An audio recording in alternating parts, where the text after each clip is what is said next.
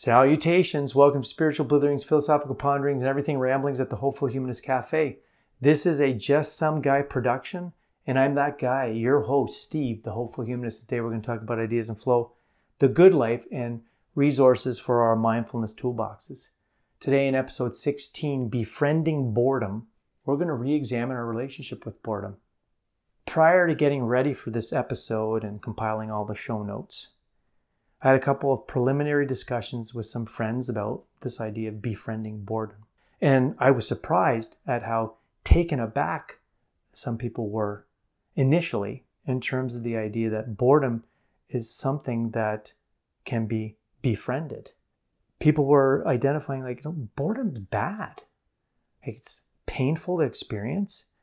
It's torturous to experience. And it leads to unhealthy decisions about how people spend their time and the things that they're going to do and engage in. And that, especially if we're thinking about our youth of today, that it often, in terms of the risky behavior, involves illicit substances and copious amounts of alcohol and engaging in questionable behaviors over social media. And so I stopped and I took pause and I thought, maybe perhaps we should, an appropriate response to boredom would be perhaps panic.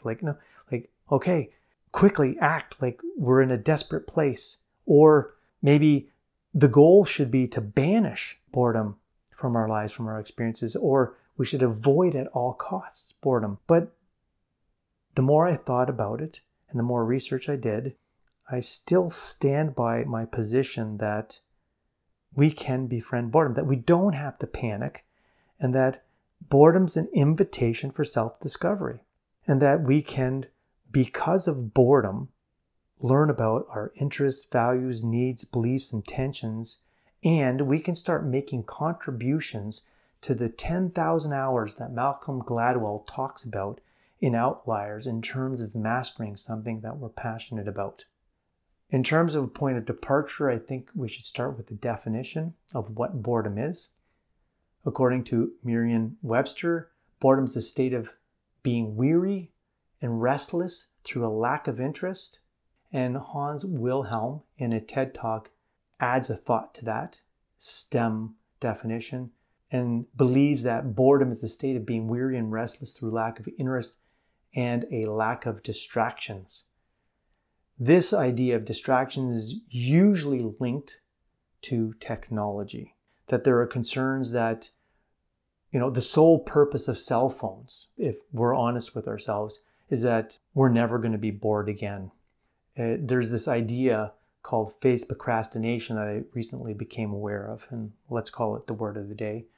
And it's a play on procrastination. The idea is that when we're supposed to be doing something, when we have a project that we should be focusing on, or schoolwork that we should be attending to, deadlines that we should be thinking about, that because of lack of interest, people decide to tune out and get caught up in different vines and threads and different social media forums.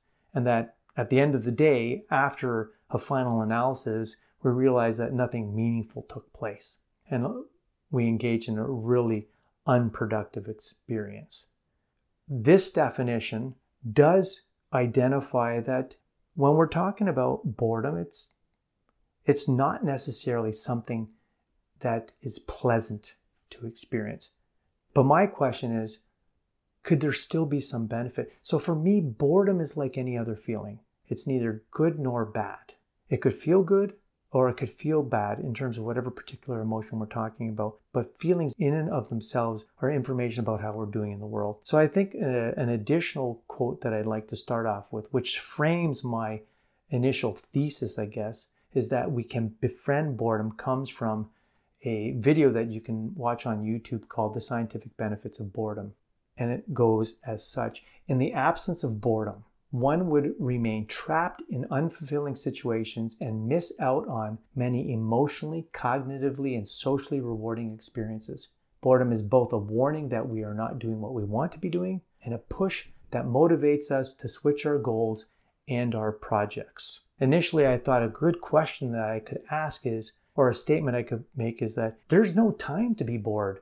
I mean, from the idea that life is, in that sense, a snap of the fingers, that's how quickly life goes by. My initial thought was, there is no time to be bored. But then I thought perhaps I need to put a question mark on the end of that. There's no time to be bored? Perhaps there could be some benefit and value in us not necessarily generating moments of boredom, but when we do discover that we're having a moment of boredom, that we attempt to befriend it. So in terms of some history, which I think is interesting, we can go to vocabulary.com. They identify that the word boredom comes from something called a boring tool, which is a kind of drill that works slowly and repetitively. So you can get the image of someone using this older technology, and it's just hours that are passing. It's monotonous, it's mind-numbing, and actually probably pretty painful because we're not moving too much from that spot as we're kind of stuck in that task of just helping that drill make its way through whatever it is that we're drilling.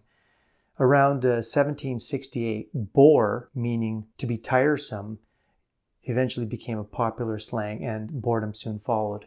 In a TED Talk by Genevieve Bell, she says that boredom entered the English language in 1852 in a Dickens novel called Bleak House. She noted that when it enters the English language during the Industrial Revolution, it started to be linked with two things. One, with morality, this idea that boredom is bad, it should not be admitted, it should be avoided at all costs. And with this idea of overwhelming choice, that in the marketplace where there are all these new conveniences and options, that we got overwhelmed, and that there's a kind of a paralysis that takes place because of it. With this kind of like historical kind of thought, it makes me think that boredom is experienced differently now than perhaps ideas that might have been connected with it in generations past. I wondered to myself when I was coming up with this topic whether someone from the silent generation, generations ago, before the baby boomers, did they get bored? Was there time to be bored? Was there so much that had to be done and not enough or not as many distractions like we see are available for the millennials and Gen Z and Gen Alpha that's up and coming, that there are new strategies that are required to tackle the challenges that come with boredom, that is this kind of more or less modern day phenomenon. And you wonder if there are kind of parallels in terms of the increase of anxiety, the increase in depression, and the increase in this experience of boredom that people are now talking about. So what are the benefits of boredom? Well, there are a number of benefits of boredom. There are three in particular that kind of stood out for me. But I do want to say that another article I read identified that we're kind of in the early stages. We're in the infancy of the scientific understanding of boredom. But what we can say is that people that engage in boring activities generally seem to, in comparison to people in control groups that were not engaged in boring activities, they have higher levels of creativity, they have higher levels of altruism, and they have these opportunities for self-reflection. There's a part of the brain that is connected in such a way that it's referred to as the default mode network. And what's been discovered is that when a person's not doing anything, and we might think that nothing's happening up in those lobes up top in the left and right hemispheres and the prefrontal cortex and throughout, is that a resting brain continues to show highly complex and organized patterns of activation. And when we're not doing anything in particular, our minds are constantly busy with thoughts, plans, memories, sensations, and more. So it's during those moments when we find ourselves bored and we engage in this thing called daydreaming that we have an opportunity to engage in this thing called autobiographical thinking. Or if we don't engage in it, that during these moments foster autobiographical thinking and planning. And that when this is happening, people are often seeing the big picture of life, and they're identifying and recognizing things that are meaningful and important to them, and then they can start to do some long-term goal planning in terms of orienting their lives. So for me, boredom and anxiety are essential in making us mindful about the need to know who we are. They're kind of like wake-up calls that are suggesting that you don't know yourself well enough, you're not acquainted with yourself well enough, and you need to start experimenting, exploring different activities and things so you can figure out who you are, so you can get passionate about something, and then you can start to engage in contributing those 10,000 hours that are going to make you successful at whatever it is that's important to you. Our default mode when we're talking about boredom is to engage in distracting activities. My thought is that boredom can be an invitation to know ourselves, but our default is to want to get away from those unpleasant feelings, because some people are reporting it feels like a painful torture, and that we're going to distract ourselves, and often the distraction is in the direction of face procrastination. But my question is, are all distractions equal? And should we be quick to engage in distracting behavior? Or should we allow ourselves to at least sit in the boredom a little bit and perhaps learn something about ourselves, and in the process foster creativity that could be helpful for other things that are important to us? My thinking is that not all distractions are equal. I think that there are a lot of mind-numbing things that we might do that after the fact we will recognize that we haven't really done anything of value with our time, and it was really, in a sense, in the final analysis, a waste. So that brings me to the showcase resource for this episode, and it's a web page called 60 Productive Websites to Spend On When You're Bored. I really enjoyed looking through the list of suggestions. There are a number of different resources, and a lot of them were new resources that I had not come across. And I'm looking forward to diving in and clicking on some of those links and learning about myself in the process, because these are more improve your life opportunities as opposed to watching stuff on YouTube that's kind of more or less nothing but mindless entertainment. But I was reassured that this would possibly be a good resource to share, because I was quite familiar with a number of the other resources that were being offered as suggestions to check out. So they talked about, hey, you want to learn another language? Duolingo. Doesn't that sound familiar? That's just a couple of episodes ago. They talked about the Khan Academy, and then that's a place where you can watch educational videos. If you want to learn about mathematics, check out the Khan Academy. They did TED.com, the idea of spreading ideas. I'm constantly referring to different TED videos that I think people should listen to and watch, because they're sharing some interesting ideas that I think can be life enhancing. There is vocabulary.com. You want to increase your vocabulary.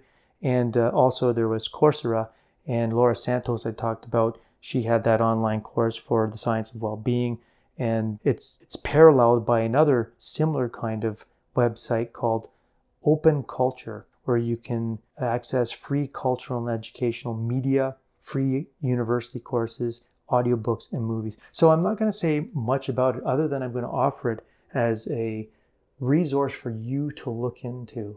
I think that distraction can be healthy at times. I just think that maybe we might not want to rush to get there, and that there could be a lot of benefits if we change the way we think about boredom and we frame it as an opportunity to become closer to ourselves. So with that, I thank you for joining me once again at the Hopeful Humans Cafe for another tip of the iceberg conversation, because that's what this was. We were just talking about some really basic thoughts, and depending on how you'd like to dive into this discussion on boredom, it would take us in different directions. Check out the show notes. There's a whole bunch of really interesting resources. Figure out if you want to put it in your spiritual toolbox. And I'd like to say I look forward to our next discussion. So on to the next meeting of minds. From me to you, peace and take care.